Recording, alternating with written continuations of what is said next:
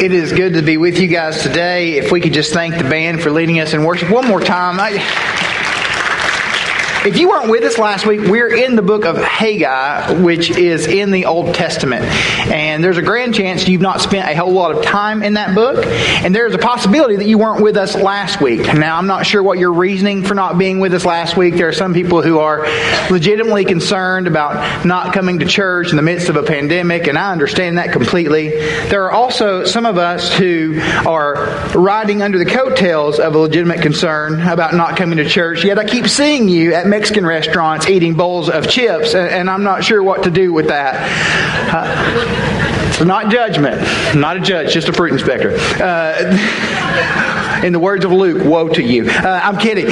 We're in Haggai chapter 2, and I want to do a little bit of a recap. Last week we talked about how for the people of Israel, the temple symbolized that God is with us.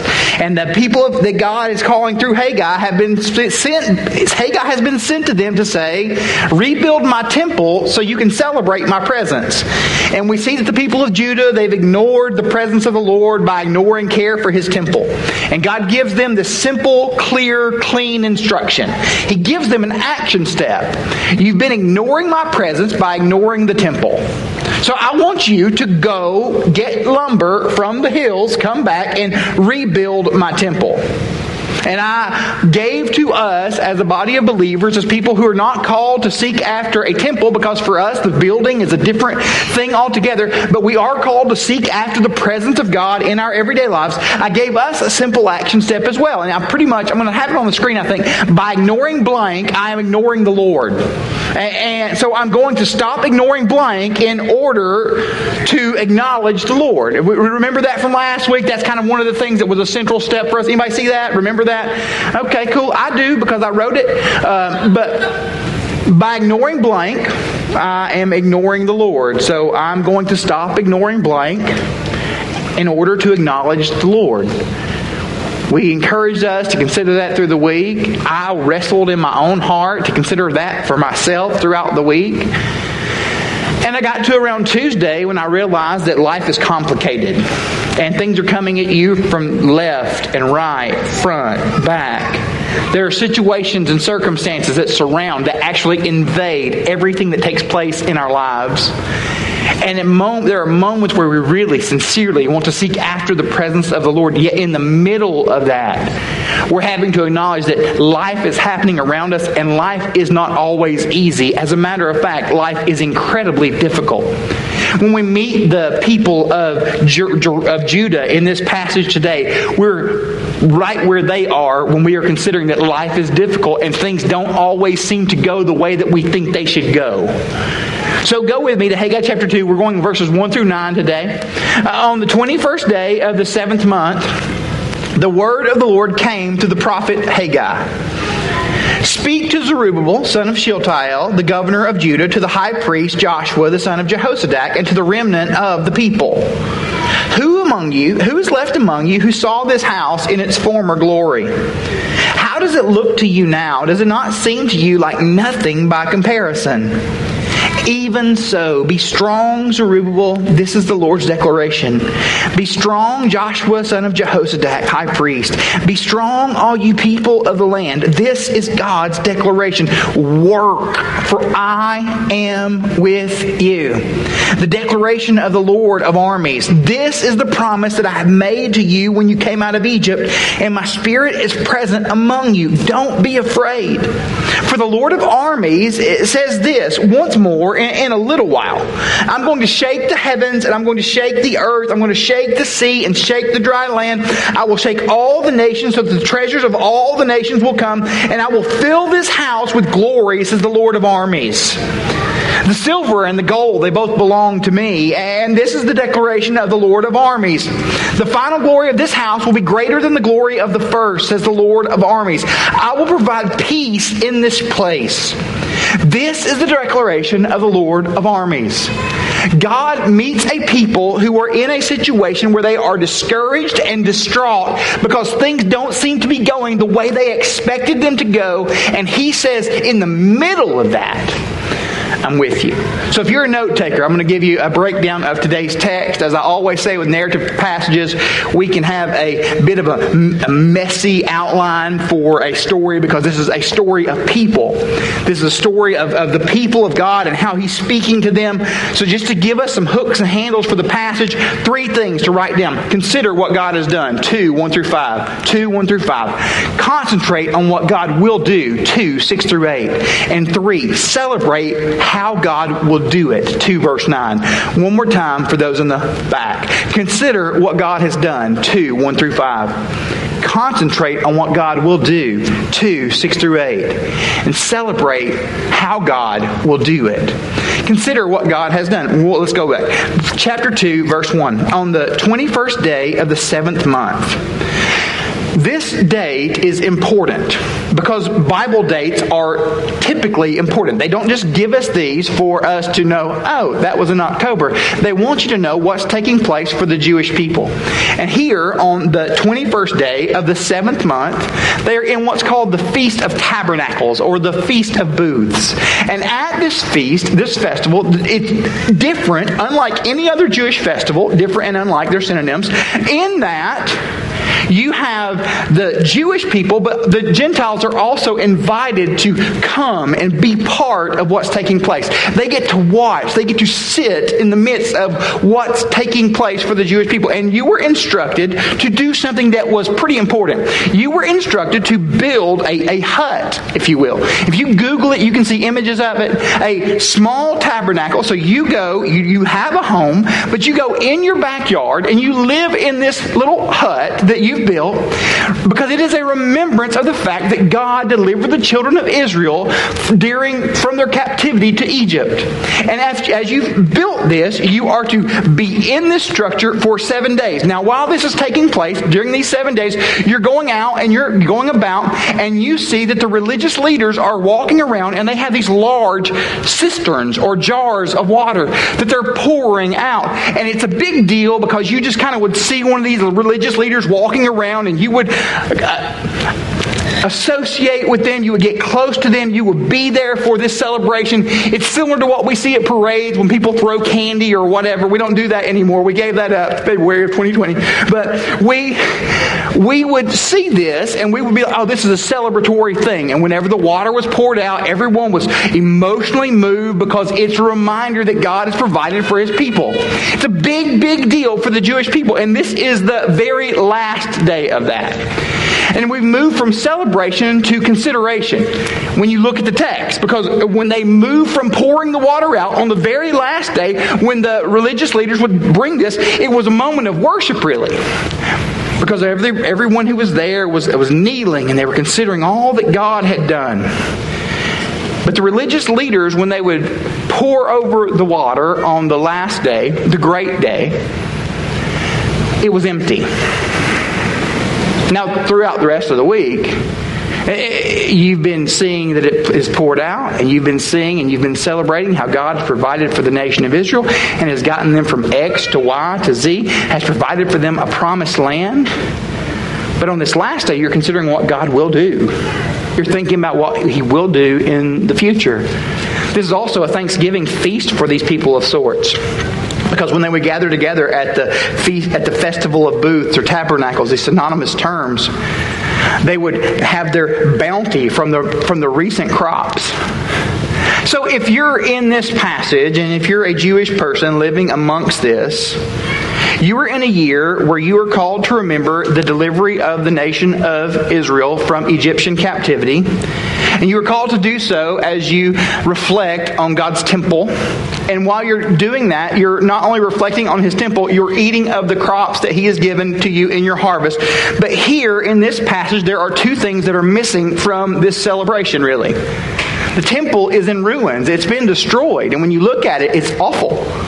Not only has the temple been destroyed due to your poor decisions, when you look through Haggai chapter 1, you see that the Thanksgiving bounty that they had was going to be pretty not great.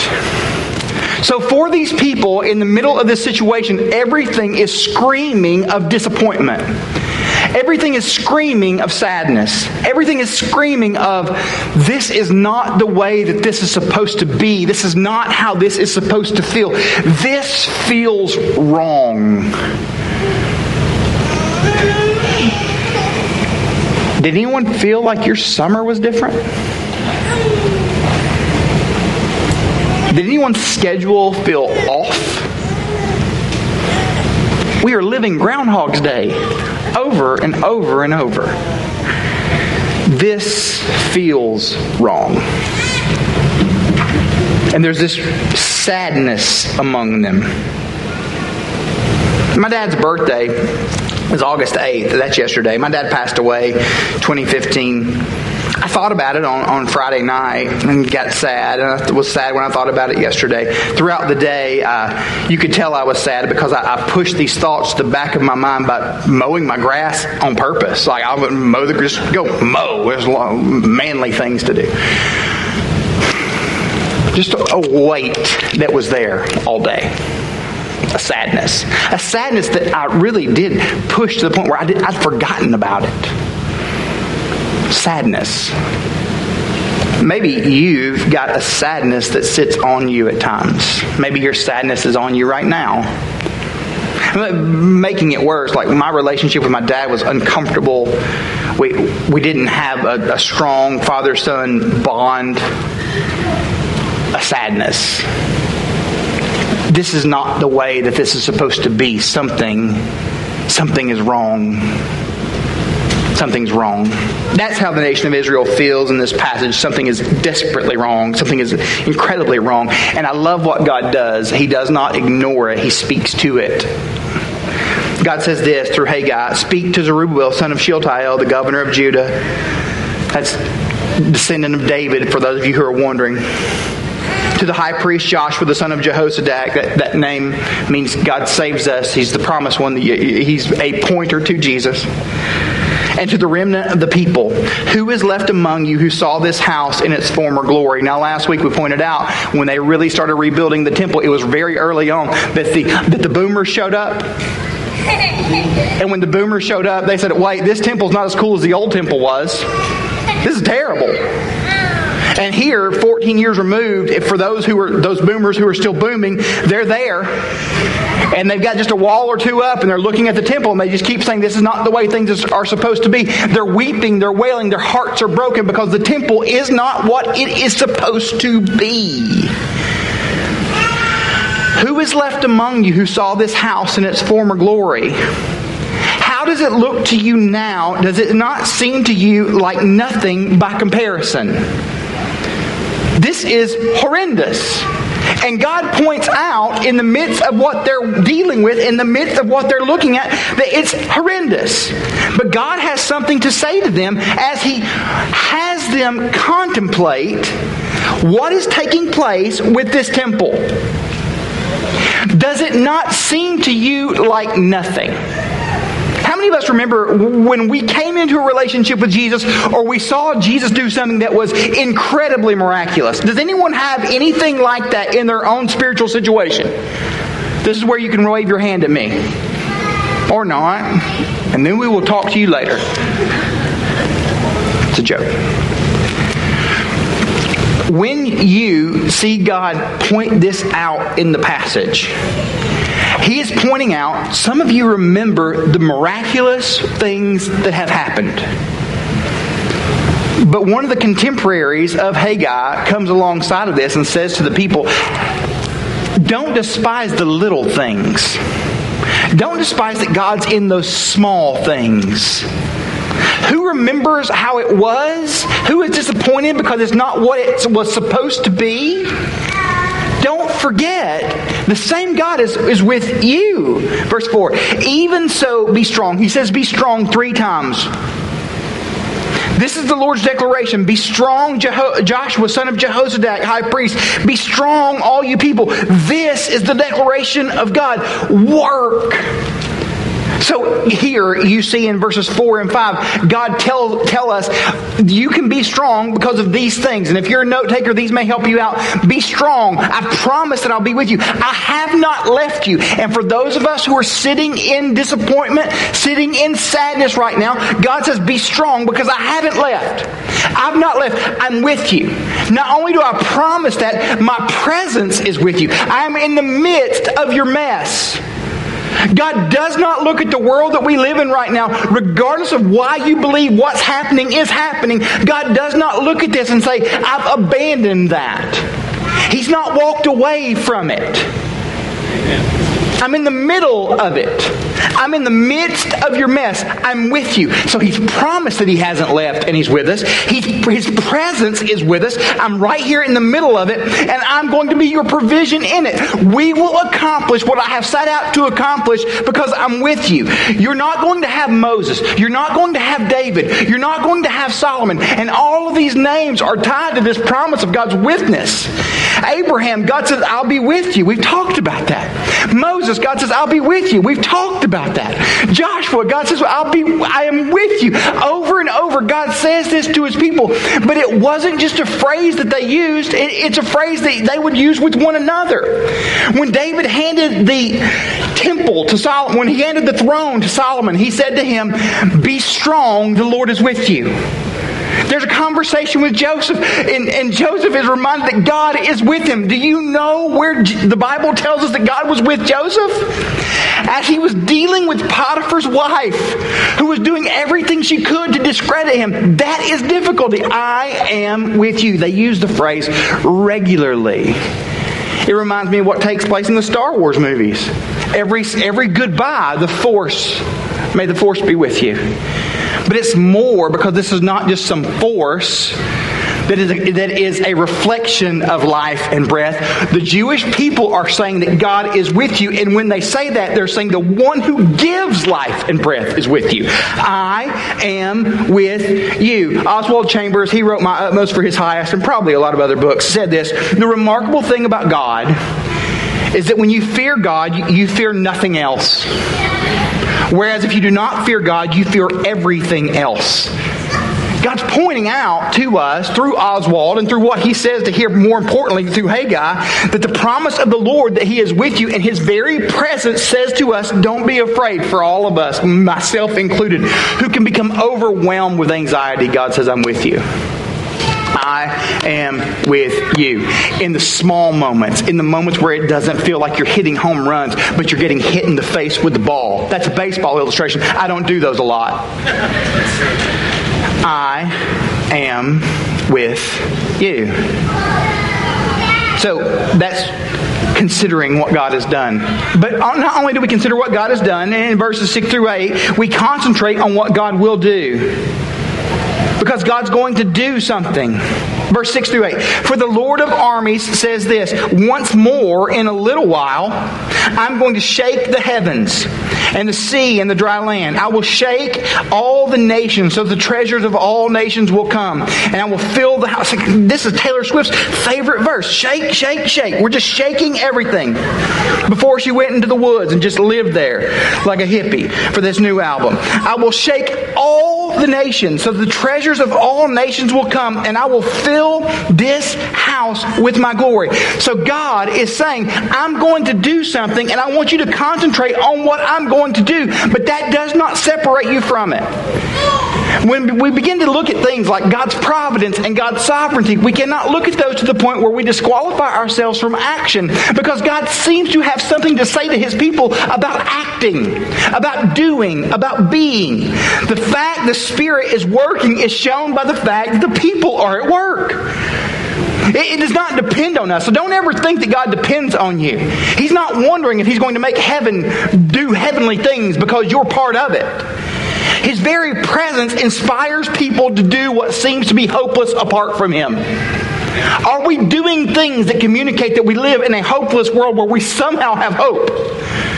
The words are big in this passage. Once more, it connects the dots. Why does it connect the dots? Because God has just said in verses 4 and 5, I was with Moses, I was with Abraham, I was with all those. This whole story of ours, I've not stopped telling it. I'm still telling my story once more. It tells us that God has not stopped doing. The Spirit of God that showed himself uniquely in the book of Exodus, he has not left. He's in the whisper as much as the shout. The God and that for all of us, the God who saved you when you became a Christian, he's not left because your fuzzies have. The God who got you through the death of a loved one, he has not walked away. The God who walked you through the difficulty of a divorce has not left, nor has he abandoned you. He promises to be with his people. And that promise does not depend on how good you are, but how good and faithful he happens to be. I will be with you. Once more, he says. Once more. Don't forget that I'm with you. And then he uses the phrase, in a little while. Well, who gets to decide what a little while means? Because I like to decide that a little while means a little while. I'm not good at waiting on things. Those pizza people are slow. For God, 1,000 years is one day. That's Psalms, not me. This is not a matter of what will happen. We watch a sporting event, everything's tight and tense. Our favorite team's playing someone else's team, the evil ones. And we wonder as the clock ticks away, or as we're at the bottom of the 9th inning, will this end the way that I want it to end? That's not this story. This is not a debate. This is the end of a novel that we don't expect, but the author understood all along. He knows. He's at work. He's with you. And he is inspiring, and he is enabling, and he is providing power for you to do the things that he's called you to do. Be hope-filled people in a hopeless world. To display a kingdom that is unshakable. Here's what he says. He says, see, all of the things, they're mine. I love that. This stuff matters. I'm going to shake the heavens and the earth. I'm going to shake the sea and the dry land. So that's like here, and then it's everything that's here. I will shake all the nations, so the treasures of all nations will come. So there's a couple of things happening here in the moment and for the future. It's considering what will take place while it tells us what's taking place. When he says he's shaking the nations and he's providing for the temple to be what it needs to be, it's pointing out the fact that Darius, the very king of Persia, who's allowed them to rebuild the temple, he's making decisions right now to tax his people so the temple can be what it needs to be. Darius didn't just make that up. God's shaking it out of him. He's shaking him upside. I'm going to get everything I need to make my temple what it needs to be through you. God's shaking, God moving, God doing God things. The silver is mine. The gold belongs to me. All of these things that you view as valuable, all of the things that all of civilization views as important, those things are all mine. And I'm going to do things so that those things that you think are so important, they're going to come to me so that you can see how important I am, because for whatever reason you're missing it.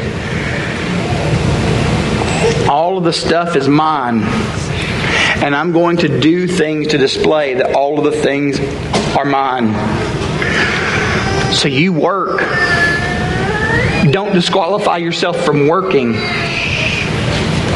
If your view of Christianity is so providential that you disqualify yourself from Christian work, it's a poor, distorted view of Christianity that Jesus has nothing to do with. Because he has called you and he has called me over and over using active verbs. You make disciples. You go to all nations. These are all words that are moving. You don't get to tell them to stop.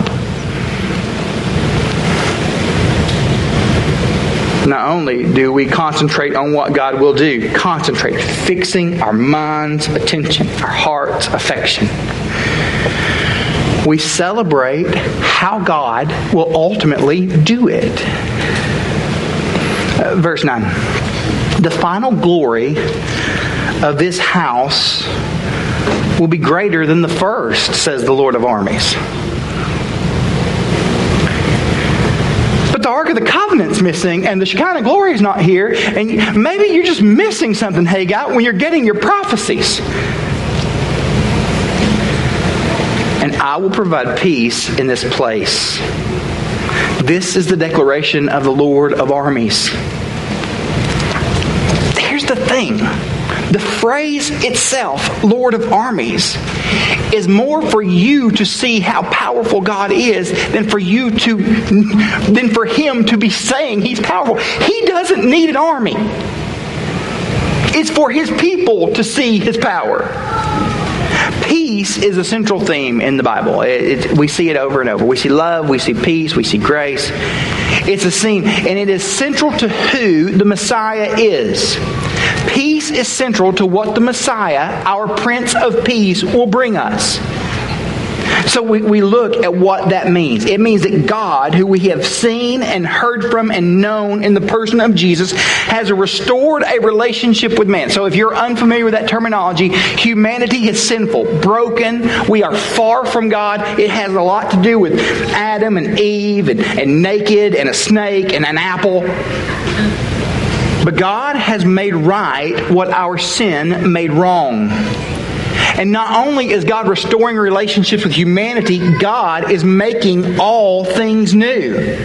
Now remember those buckets of water we were talking about earlier. I said cisterns, but I prefer buckets because I live here. And I've been to Home Depot. Orange ones.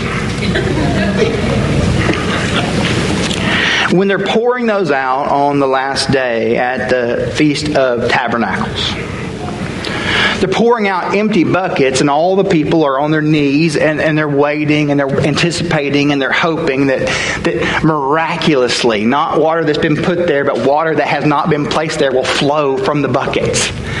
And they'll all just stand in the midst of this silent moment while they're kneeling and bowing, and they'll just begin to hoop and holler and shout and scream and celebrate the amazing things that God does.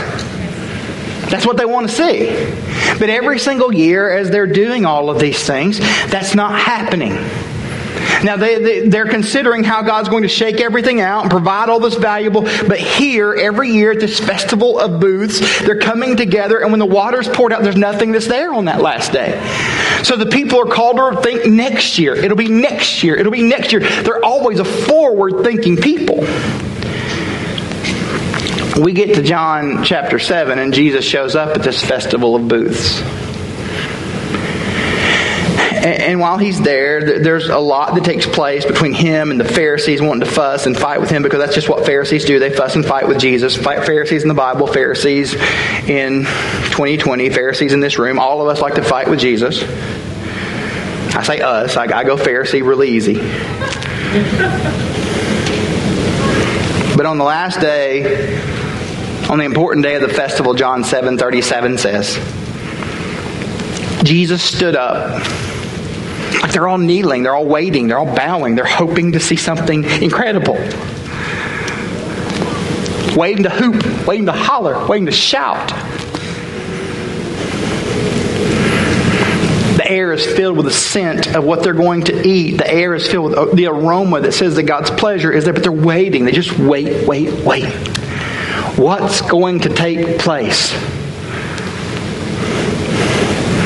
But before the buckets that are going to be, as usual, poured out with nothing, while everyone else is kneeling, this Prince of Peace, ironically enough, stands in the middle of it. He stood up and he cried out in John 7:37. Now, cry doesn't mean, it's not like he whimpered or whined. I mean, he stood up and he declared as loudly as he possibly could, for everyone who was within earshot and some who were beyond earshot to hear. In a world where they're waiting for water to come out miraculously, Jesus stands in the midst and he says this: if anyone is thirsty, let him come to me and drink. The one who believes in me, as the scripture has said, will have streams of living water flow from deep within him. The water that Jesus provided, in and out, gushing and gushing. I've got a river of life flowing out of me. We know the song. It's communicating to us this heaviness of who Jesus is. All that you've been waiting for, all that you've been anticipating, all that you've been looking toward, all that you've been wanting to find your hope and wanting to find your identity in, all of this miraculous that you've been wanting God to do, God's doing that right now in your midst, not through water, but by the person himself who is the living water of God. Notice what he doesn't provide. He doesn't provide things that we view as valuable. You'll notice that as you walk through the New Testament. Jesus, when he talks about himself, he never compares himself to things that are valuable. As a matter of fact, he does not bother with trivial trinkets. We actually bring those trivial trinkets to him. When he's born, they bring gold, they bring frankincense, they bring myrrh. For us, every Sunday, we bring resources to the Lord. You may do it online. We bring our time, we bring our talents, we bring our treasures. We bring all of these things that cost us something, that are exhausting to us. But Jesus never uses that type of language to talk about himself. He talks about his kingdom like that some. But when Jesus talks about himself, he does not use words that are tied to our view of value. He uses words that communicate that he is essential, that he is necessary. He was an essential worker before essential workers were cool. Those are things, these trinkets are things that belong to him. Our money, our resources. Here's what Jesus says he is. I'm God's provision of the bread that will get you from one step to the next. I am the light that cuts the darkness that you need cut so that you can keep moving. I am the shepherd and the gate who protect a fear-filled people and tell them to be strong and take courage. I am the way, the truth, and the life for a searching, lie-filled, scurrying people who more than ever need direction. I am the resurrection that tells death to go to hell. I am the very vine that helps you grow. And right here, Jesus says that he is the living water that is the desire of all nations. Jared and I were talking this morning about what it means for him to be living water. Do you realize that when civilizations form and they begin to get together to be a civilization, we always talk about what they're going to do. They're going to conquer. They're going to overcome. They're going to overwhelm. They're going to steal from other nations. That's the conversation that nations have in the Bible and sadly today. Jesus says about himself that he's the desire of all nations. Do you know before those civilizations can ever be what they need to be, what they need? You can't be a civilization without a source of water. And Jesus says, I'm what everyone wants, even though they don't realize that I'm the one they want.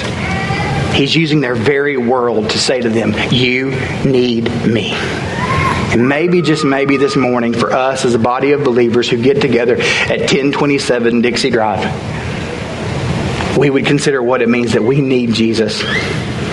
Maybe you're not a believer in Jesus, and Jesus says to you, I'm offering you to restore the relationship that you have, a broken relationship between God and you. And I am the river of life that can provide that. And maybe for us, we're believers in Jesus and we're just struggling and we're in the moment of wanting and we know that we're working, but we're exhausted. And Jesus says to you, I promise I'm going to make all things new. I'm going to make all things new. Maybe we just need to hear this message from Jesus that he is God's very provision, the light in the darkness, all of those things. And maybe we need to acknowledge that. And be strong, be strong, be strong, be strong, be strong, be strong, be strong, and work. Because the one who has promised to us is faithful and true. And he has not walked away from you because your situation is hard. He's actually with you in the midst. I want you to bow your heads with me this morning.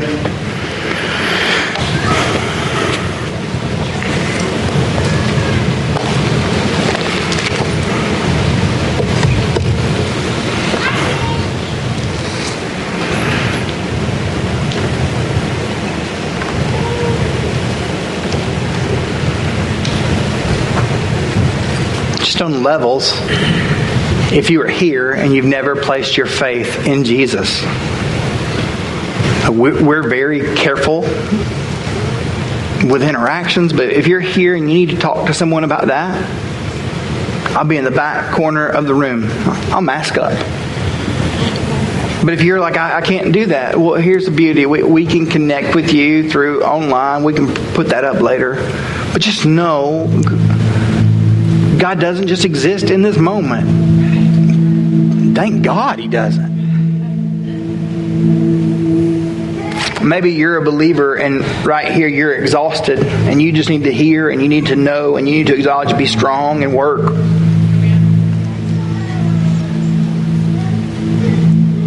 What if we just concentrated as we sing today on who Jesus is, the one who is all the things that this passage declares, all the things that John 7 declares. He is the desire of all nations and the nations don't know it. He's the desire of my heart, and there are times that I forget it. Lord, we thank you for this morning, and I pray that you would stir us. Lord, stir us like you did Zerubbabel, stir us like you did Joshua, stir us like you did Darius, stir us to you and your kingdom. We ask all this in your powerful name, the name that gives life and breath and everything else.